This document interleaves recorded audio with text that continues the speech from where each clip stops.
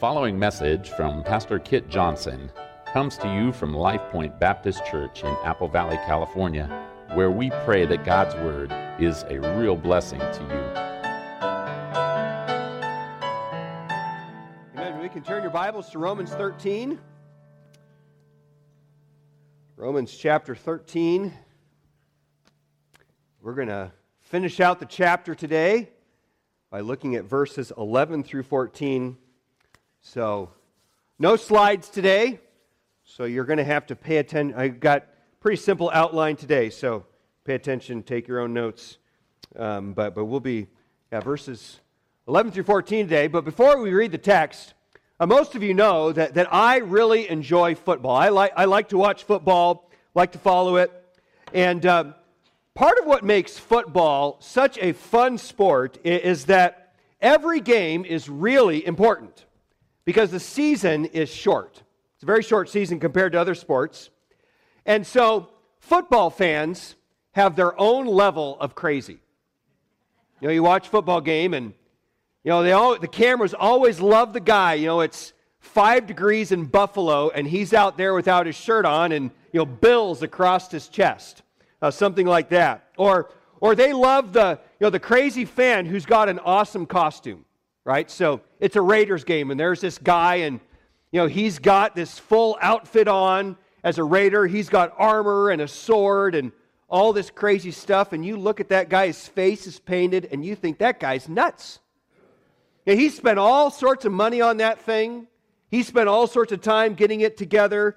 And he's having a good time. He is fired up. He's crazy. And a few years ago, it's a whole nother level if you actually get to go to a game. You know, go to an NFL game or a major college game. And so a few years ago, I had the opportunity when we lived in Michigan to go watch my team, the Iowa Hawkeyes, play at the Big House where Michigan plays in Ann Arbor. And so we went, and it was a fascinating experience. And the Hawkeyes weren't very good that year, so I wasn't really expecting them to win, and they didn't. But it was a fun experience. I remember we parked, and then we were walking to the stadium, and we were going past these fields of people tailgating. Now, when you think of tailgating, you know, these people, they're not just sitting in the bed of their pickup truck eating a sandwich. No, these people, I mean, they have got full outdoor kitchens that pop out of the back of their pickup truck. And everything is covered in the colors of Michigan and decals everywhere. They've got tents and all sorts of stuff, and they've got huge meals. It is a big, expensive, fun ordeal. And so we walked past these fields full of people, and then we got in line to go into the stadium. Now the Big House holds 110,000 people. It is a massive place. And so we're standing in line, and with all these people dressed in their Michigan gear. And I'll never forget, this one Hawkeye fan comes, you know, dressed in this ridiculous costume, and he comes like bouncing through everyone doing Hawkeye cheers. He's all alone. You know, there's tens of thousands of Michigan fans, and he's just going nuts. And I thought, this guy's crazy. He looked ridiculous. He sounded ridiculous. And he was all alone. But he was having a good time. He was fired up. And so that's because, you know, in college, again, there's only 7 home games a season. So season ticket holders, they plan all year for those 7 days. You know, they plan their tailgating. They plan their costume. They get together with their friends and talk about who's bringing what and who's bringing this for their tailgating party. And they buy all this food. And so game day is a big deal. There's only 7 of them a year, and they are ready. And today's text declares that we as Christians also have a really big day ahead. Jesus is coming again. And you're going to see Jesus in glory. It's going to be the biggest day of your life when you see Jesus face to face. So get excited. And this passage tells you to get ready. Look at what it says. It says in Romans 13, verse 11, "Do this, knowing the time that it is already the hour for you to awaken from sleep. For now salvation is nearer to us than when we believed. The night is almost gone, and the day is near. Therefore, let us lay aside the deeds of darkness and put on the armor of light. Let us behave properly as in the day, not in carousing and drunkenness, not in sexual promiscuity and sensuality, not in strife and jealousy, but put on the Lord Jesus Christ and make no provision for the flesh in regard to its lusts. Now, this is such an encouraging, hopeful, practical, and really convicting passage.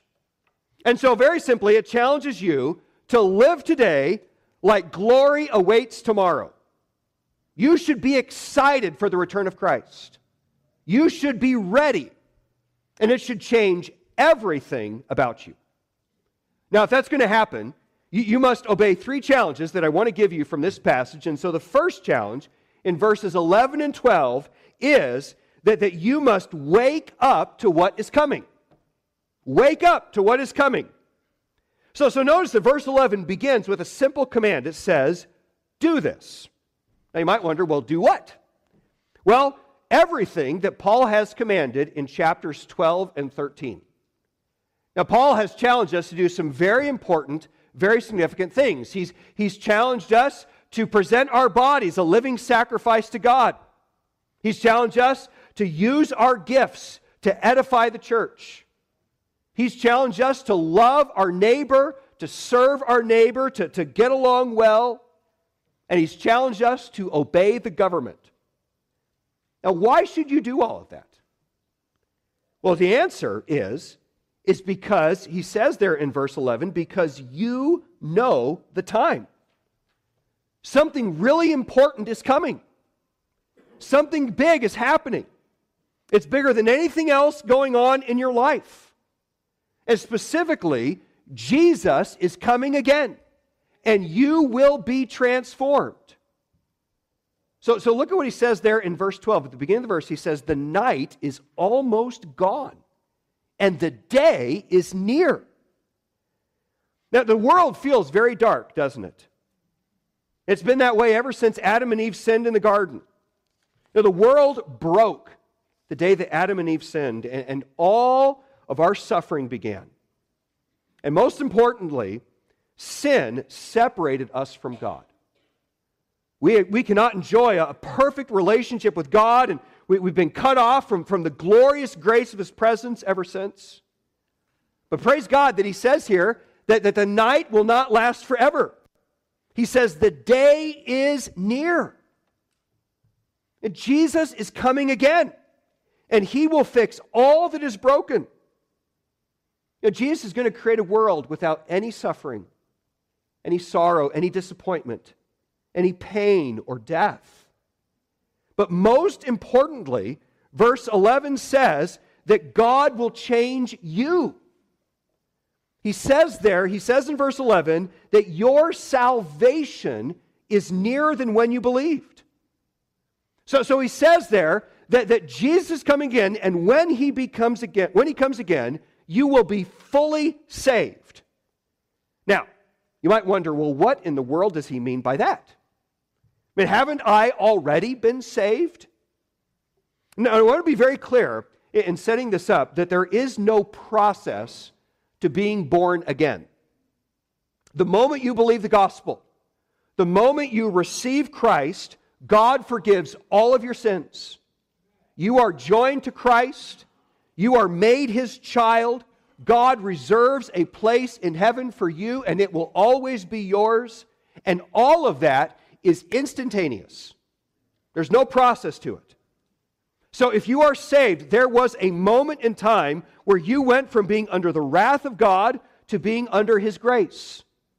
You went from impending hell to impending heaven. So all of that is true. All of that happens in a moment.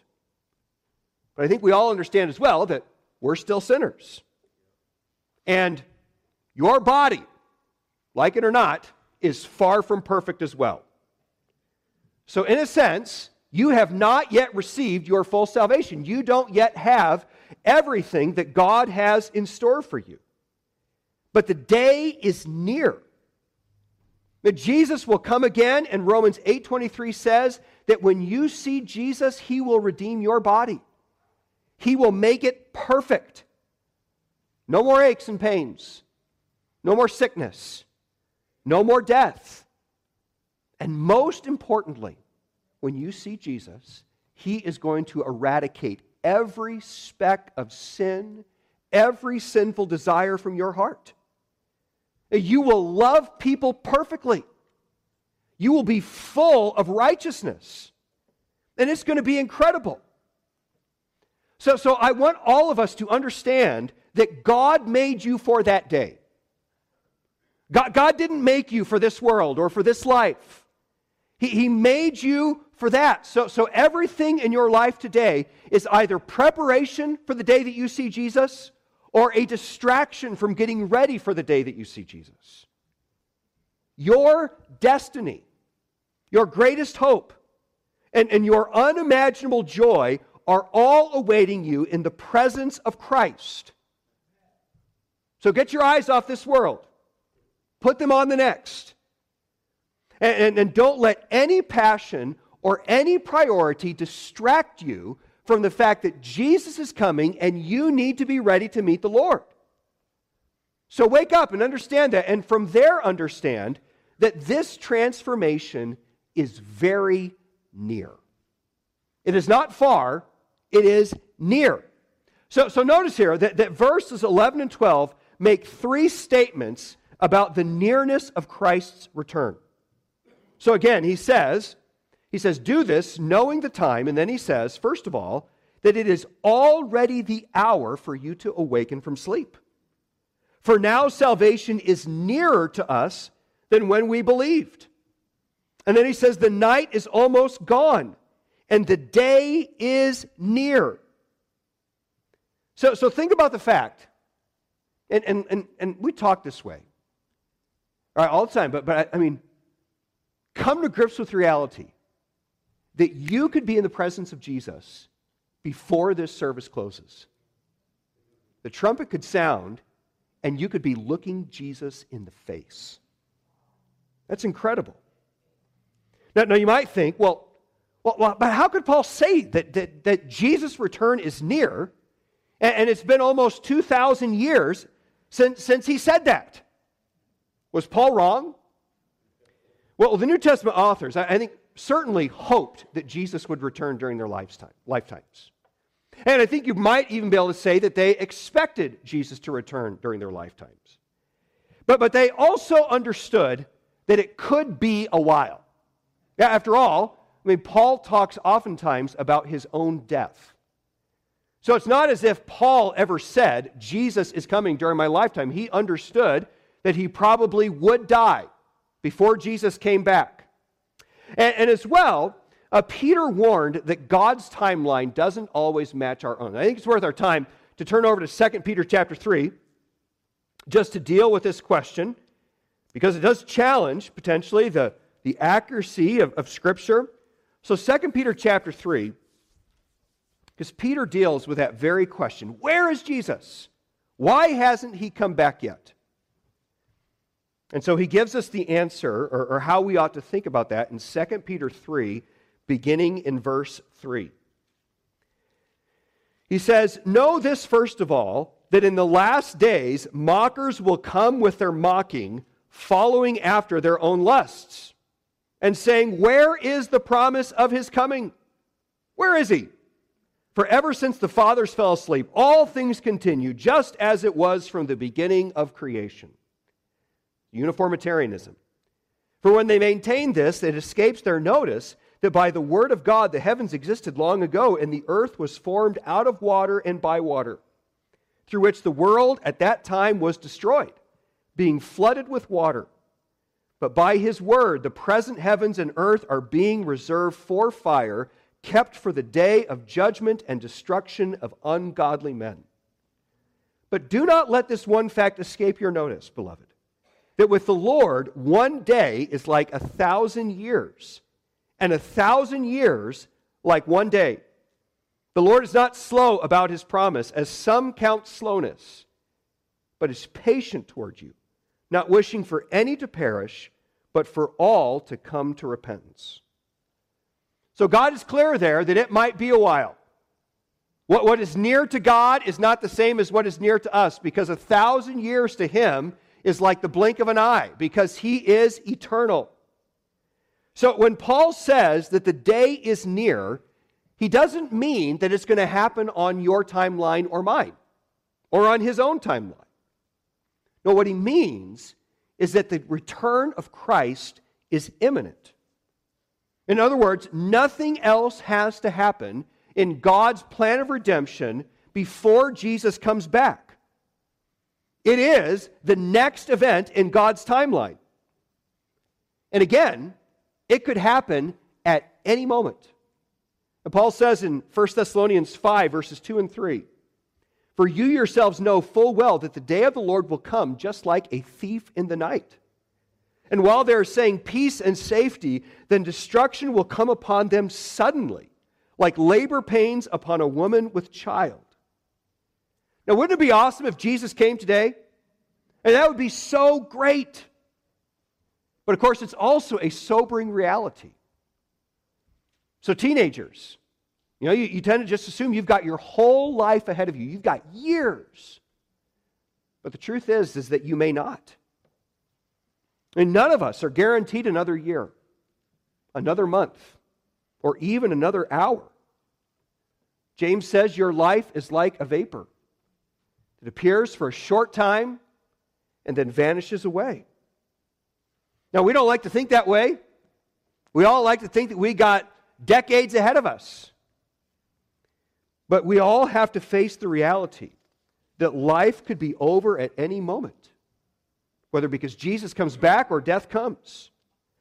And so because of that, you need to be ready at all times. And verse 11 again says, it is already the hour for you to awaken from sleep. Now some of you like to wake up really slowly in the morning. You hit the snooze on your alarm clock 4 or 5 times, and you kind of stumble slowly to the kitchen, sip on your coffee. It takes a long time for you to get going in the morning, and for some of you, that process does not begin until the sun has been up for a very long time. Now, you are not the person that Paul has in mind in this passage. In the ancient world, people got up with the sun, like all godly people do, right? Right? Start a controversy here. And they didn't spend forever getting ready in the morning. No, there's one of the commentaries I read, he quotes this guy, Jerome Carcopina. He wrote a book on ancient Rome, and he says in the ancient Roman world, there was practically no interval between leaping out of bed and leaving the house. Getting up was a simple, speedy, instantaneous process. That is every dad's dream. Get up, put on your shoes, and we're gone. Right? None of this messing around. And that's how God tells us to get ready for the return of Christ. Think of the parable of the 10 virgins. Jesus warned, don't wait until the trumpet sounds to get ready for the bridegroom to come. He says, have your lamp full of oil, your wick trimmed, so that when it's time to go, you are ready to go. So are you ready to meet the Lord? Are you ready to meet the Lord? Some of you have never received Christ as your Savior. And you're focused on other things. You think you've got plenty of time to get right with God. It's just not really that important to you.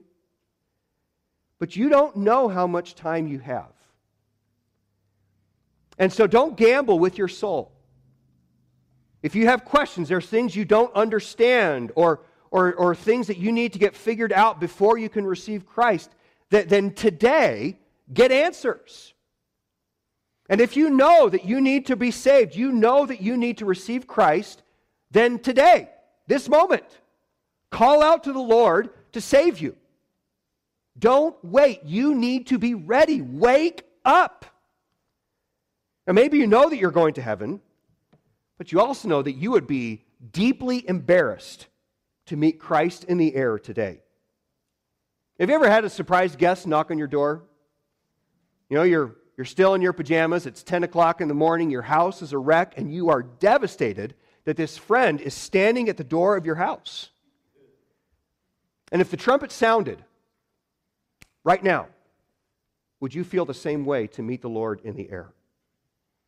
Embarrassed by the sins that you're tolerating. Embarrassed by your lack of spiritual progress. Embarrassed by how you have squandered the spiritual gifts and opportunities that God has given you for ministry.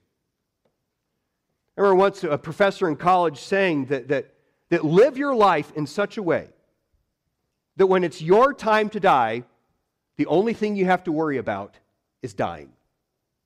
And the same would be true for preparing to meet the Lord at the rapture.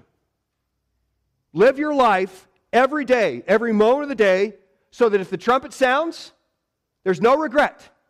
You can just rejoice in the presence of Jesus. So the first challenge here is to wake up. The day is near. Don't live your life just stuck in all the other stuff and junk and distracted from the return of Christ. Jesus is coming. It's going to be glorious. It's going to be better than anything else you have going on. But you have to be ready. So wake up. So the question is, well, how do you do that? How do you prepare well? Well, the second challenge I want to give is you must replace darkness with light. You must replace darkness with light. So notice what Paul goes on to say in the second part of verse 12 and into verse 13. He says, therefore, let us lay aside the deeds of darkness and put on the armor of light. Let us behave properly as in the day, not in carousing and drunkenness, not in sexual promiscuity and sensuality, not in strife and jealousy. Do you feel Paul's urgency there? Again, the biggest event of your life could happen at any moment. You could be looking Jesus in the eye before I finish preaching. Now, yes, God is love, right? God is absolutely love. He is full of grace. Jesus calls you his friend. But Jesus is also holy. And you don't want to meet the Lord with your hair in tangles, stinky breath, and egg on your face. No. When you meet the Lord, you want to meet him as holy as possible. So how do you get there? Well, three ideas stand out to me in these two verses. First of all, if you're going to be ready to meet the Lord, you have to rely on the grace of God. You have to rely on the grace of God.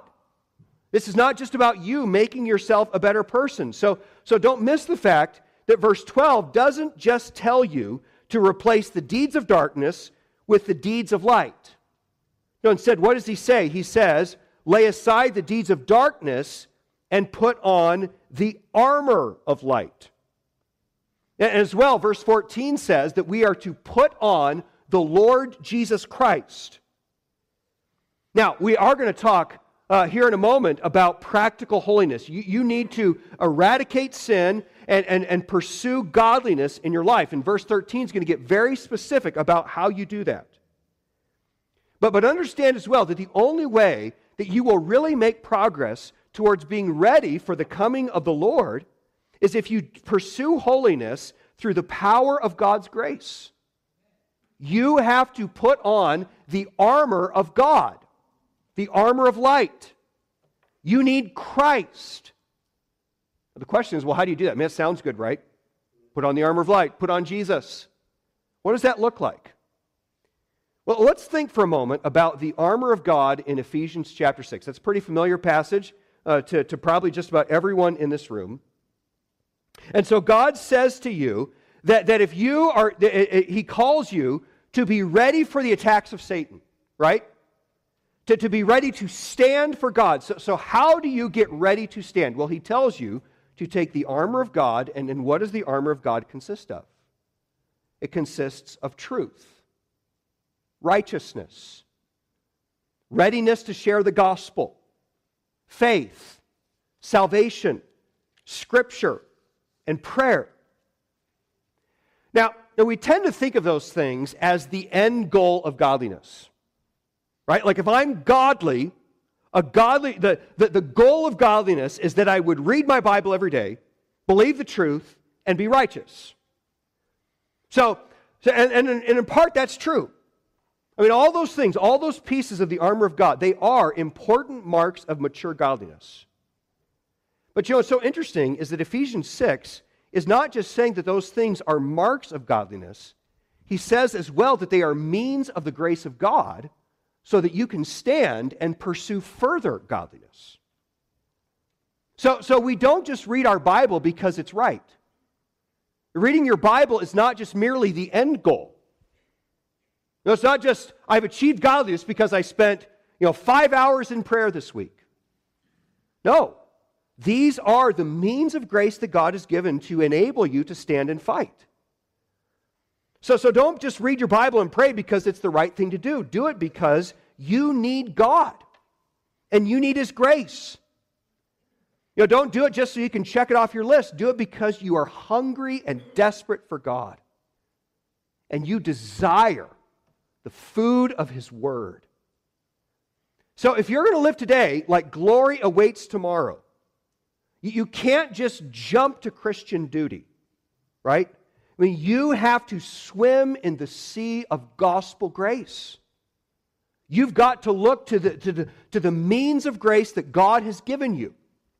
In His Word, prayer, the church, in walking in a life of obedience to His will, you need to rely on those means of grace so that you have the equipment you need to be ready.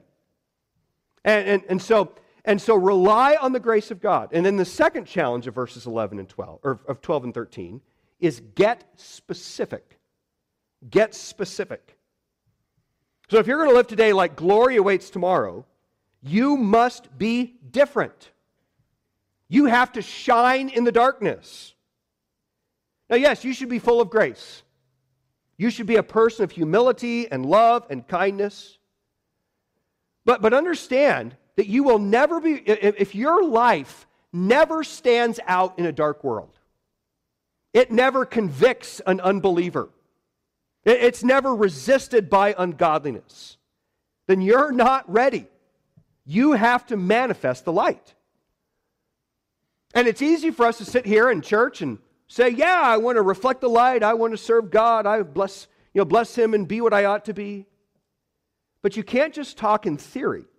You have to get specific about the sins of the darkness. And notice that verse 13 mentions 6 specific sins of the darkness that we need to get rid of.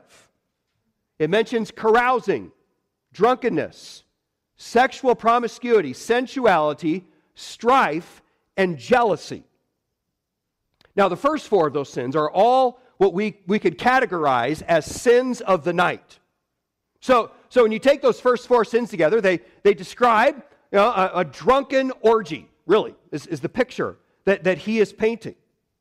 And so it describes there a narcissistic, lustful, selfish, and disgusting way of life, of partying. Now, it might feel really good. It's fun to just feed on your lusts and do what you feel like and not think about consequences. But God says that these kinds of sins are evil, and they have no place in a Christian's life. So I want to be very clear that a Christian should never get drunk. The Bible is very clear about that. It forbids drunkenness. Now, I know a lot of Christians want to mess with that line, but the Bible is clear. Christians are to be alert. We are to be sober-minded. We are to be full of the Spirit, not dulled by alcohol or any other type of drug. And as well, he forbids here carousing, or the idea would be loose partying, again, that is based in sensuality and a desire to fulfill my sinful lusts. So just stay away from any kind of context that is designed for people to just feed on their lusts and do what feels good. And Christians are disciplined people, people of holiness. So stay away from those things. And of course, he also adds there sexual promiscuity and sensuality. Now, those are two sins that oftentimes go hand in hand with drunkenness and carousing. And again, don't make this more complicated than it is. All right? You can get online and find all sorts of nonsense where people are trying to justify things that God calls are sinful. Now, God is clear in His Word. You know, that sexual passion is a good gift of God for the context of marriage. But in any other context, it's lust. And God says it is wrong. And you need to drive it out of your life. So don't go there. And I hope that for the vast majority of people in this room, that those first four sins are things that aren't even really a major temptation in your life. That you don't wake up in the morning thinking, oh, I really want to go to a drunken orgy. Now, in all seriousness, if that is a challenge for you, then we want to help you by the grace of God get past that. But that said, the last two sins in this list are ones that probably hit a lot closer to home for just about everyone. The last two he mentions in that same list are strife and jealousy. That doesn't seem to fit, right? That's in a whole other category. But that's, he puts them right here. I mean, and they are very significant. And sadly, many Christians find themselves in constant conflict. They've got tension with this person over here. They're having an argument with this person over here. And there's just constant strife, broken relationships in their lives. They're angry at this person, angry at that person. Now, again, not all conflict is your fault. Right? I mean, you can try. Sometimes other people are just fools and arrogant, and there's nowhere you can go. And as well, the truth cuts, and the world is going to hate Christ's disciples.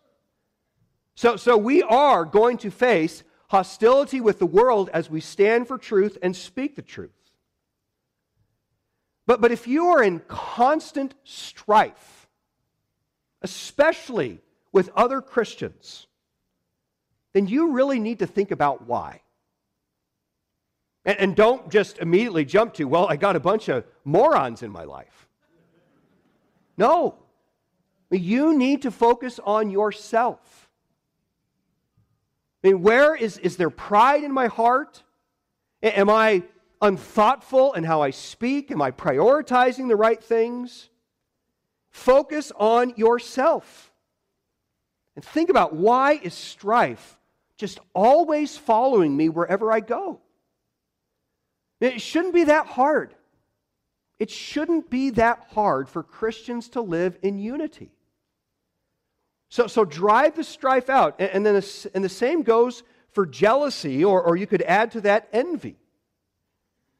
You know, again, Christian love rejoices with those who rejoice. It's not jealous of them. It doesn't envy what they have. It rejoices with those who rejoice. So don't excuse jealousy. Don't tolerate it. Eradicate it from your life. So Paul challenges us here to get specific. You know, don't just talk in generalities about being ready to meet the Lord. If you are going to live today like glory awaits tomorrow, you need to identify specific sins in your life, specific manifestations of the darkness, and drive them out. But to complement that, I have to add that not only do you need to get specific, you do need to get creative too. And all I mean by that is I just simply want to note that verse 13 is not intended to give you an exhaustive list. Like if you don't have any of these 6 sins, you're good and you're ready to meet the Lord. No, there are plenty of other ways that you could be tolerating sin. So don't look at a list like this in a legalistic manner. Just if I've done these things, I'm okay. No, instead, you want to truly be ready to meet Christ. And so I would urge you to pray, Spirit of God, search my heart. Help me to see the sins that maybe I don't even recognize. And help me by your grace to drive them out. So by the grace of God, replace darkness with light. Be like Jesus. Don't be like the world. And then finally, if you're going to live today like glory awaits tomorrow, the third challenge is that you need to prepare for victory. You need to prepare for victory. So look at verse 14. Verse 14 says, "But put on the Lord Jesus Christ and make no provision for the flesh in regard to its lusts." This is a great verse. This is one of my favorite verses in the entire New Testament when it comes to the practical work of sanctification or spiritual growth. So first of all, God challenges you, become like your Savior. Put on the Lord Jesus Christ. Now, what does that mean? What does that mean? Well, first of all, as I kind of mentioned already, don't forget that if you are saved, there is a sense in which you have already put on the Lord Jesus Christ. He is your Savior. You belong to Him. You are a new creature in Christ. So you've already received all the power, all the life that you need. And so you have everything in Christ that you need to pursue holiness. And that's really important to remember when you think about a passage like this. Because this is a passage, like the challenge to be ready to meet the Lord, can sound utterly impossible. I mean, I would venture to guess there's some of you've sat there the entire time this morning sort of discouraged, thinking, Pastor, there is no way that I could ever be ready to meet the Lord in the air. That I could stand before Him unashamed, glad to see Him. I mean, I'm going to be embarrassed, sad, disappointed, no matter what. So why even try? Now, let's be clear. You will never be fully ready to meet the Lord. Right? It's like when you go on a long trip. When you go on a long trip. You always feel like you forgot something. No matter what. So we're never going to be fully ready. There's going to be sin in your life. There's going to be things that you're ashamed of when you stand before the Lord. And so praise God that He is full of grace. Jesus is your advocate. He's your friend. He's not a hostile judge. So do not despair. Jesus sees your effort. He sees that you are striving by the grace of God to please Him. He sympathizes with your sin struggles, and He is full of grace. So understand all of that. But He also demands that you pursue change. And He commands you here to put on the power that you have received, to put on Christ. So you have to appropriate, you have to take advantage of the new life that you have received. And as I said earlier, that means that you need to use the means of grace that God has provided you. You need to study the Scriptures, pray. You need to take advantage of the fellowship of God's people. And by His grace, you need to obey His will. You need to walk in line with the Spirit.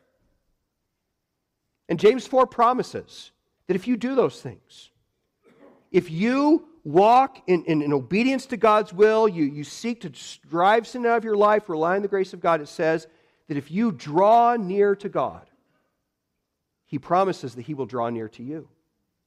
His grace will be near. And He's going to come not just with a little teaspoon of grace. He's going to come with grocery bags of it. And Christ will empower you to lay aside the deeds of darkness and to become like Himself. So I know, there's some of you in this room that have some very significant, very deep sin struggles in your life. And you hate it. You hate your sin.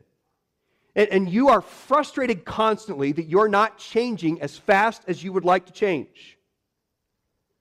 Now, there's others in this room that you struggle with constant feelings of doubt and discouragement and despair.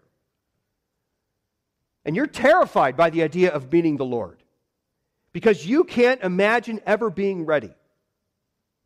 But remember today that if you are saved, you are in Christ. And you have put on the Lord Jesus Christ, and you can practically put on the Lord Jesus Christ. You can become like Him. So don't get discouraged. Don't spend your whole Christian life looking back. Look forward. Trust the grace of God and run to Jesus. And then become like your Savior. Put on His practical character and spirit. Imitate the humility of Jesus and the love of Jesus. Imitate His faith, His obedience to the Father. Be holy as He is holy.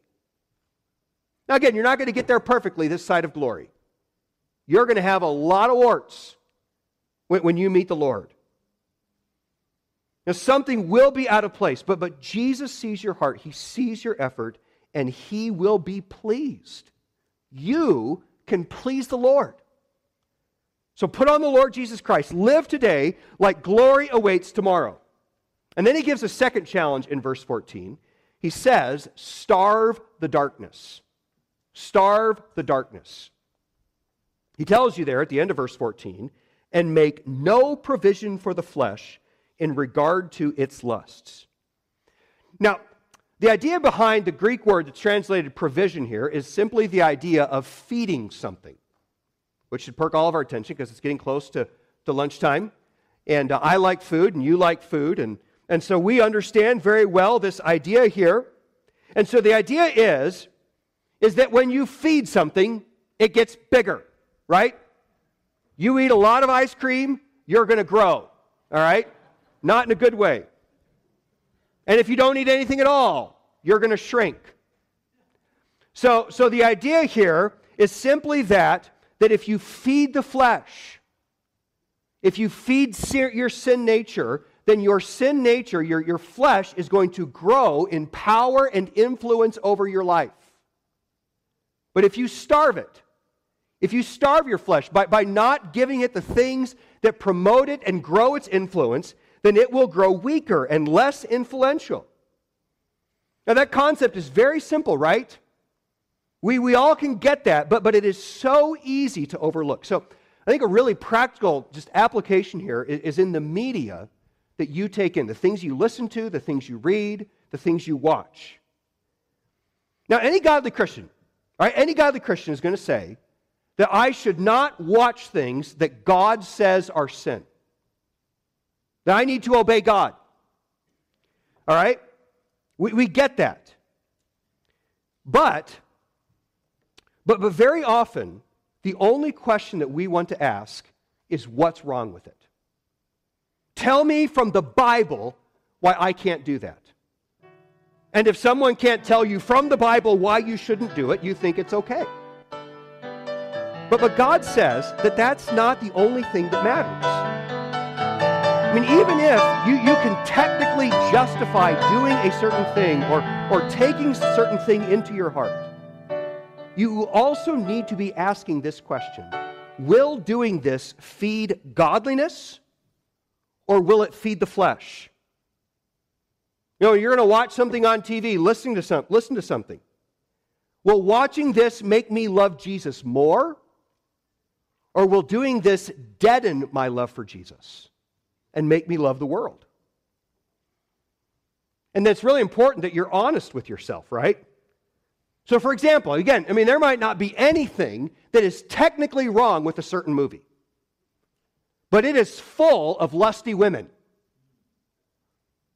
I mean, just be honest with yourself, men. Is that going to help you? Is watching that going to help you cultivate an exclusive love for your spouse that honors the Lord? Is it going to teach you? Is it going to help you to starve sinful passions? Or is it going to feed the flesh? Now, you have to be honest about what you are feeding in your heart. You want to starve the flesh, not feed it. You know, think about your conversation. Again, there might not be anything technically wrong with the conversation that you have with your friends or your family. You're speaking the truth. You're not telling any lies.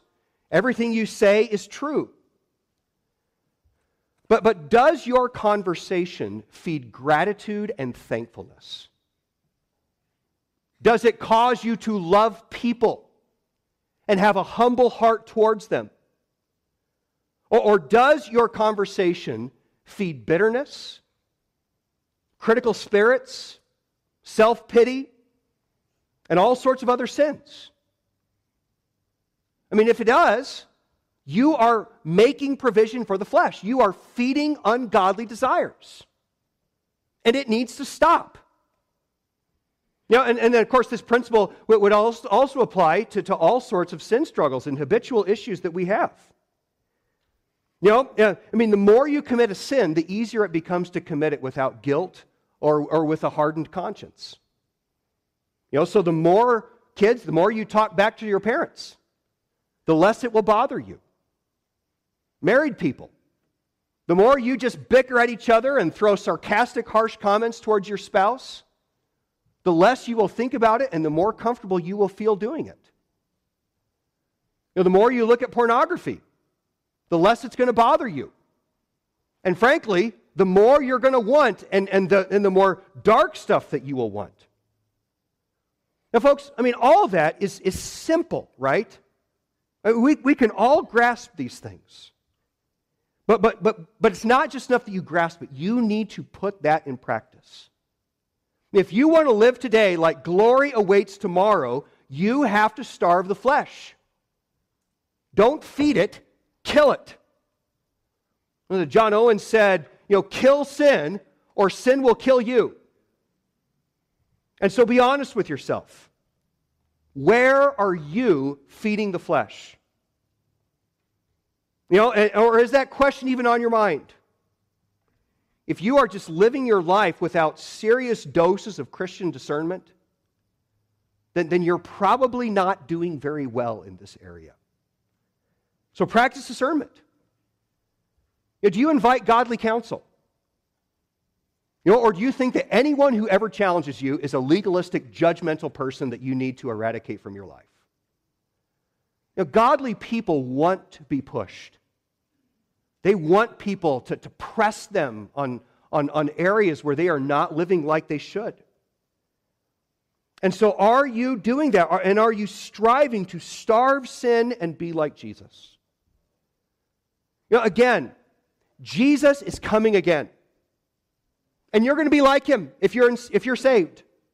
You are going to spend all of eternity in the presence of God in unimaginable joy and happiness, and it is all going to be anchored in the holiness and beauty of God. That is your destiny, and it's better than anything you have in this world. So don't waste your time here chasing after something less than that. Don't chase cheap, godless imitations of true glory. No, live today like glory awaits tomorrow. Put off sin, put off the darkness, and put on the light. Live a life that pleases the Lord. Prepare to stand before him, and to do so with unashamed joy, gratitude, and gladness. Heavenly Father, we thank you for the hope that we have of your soon return. Oh Lord, we pray that you would come today. We pray that Jesus would come and fix this broken world and bring us to himself. Lord, I pray for any who are here who do not yet know Christ, that, Lord, they would leave today ready to meet the Lord because they have received the Savior. And for those of us who know you, Lord, help us by your grace to starve the flesh, to put off the deeds of darkness, to put on the works of light. Help us, God, to please you in every respect. And, oh Lord, give us faith to see past the temptations, the desires, the passions of our flesh, and to see the superior joy and goodness of the presence of God. Help us to hate our sin. Help us to put it off. Help us to please you so that we can stand ready before our Savior. In Jesus' name, amen.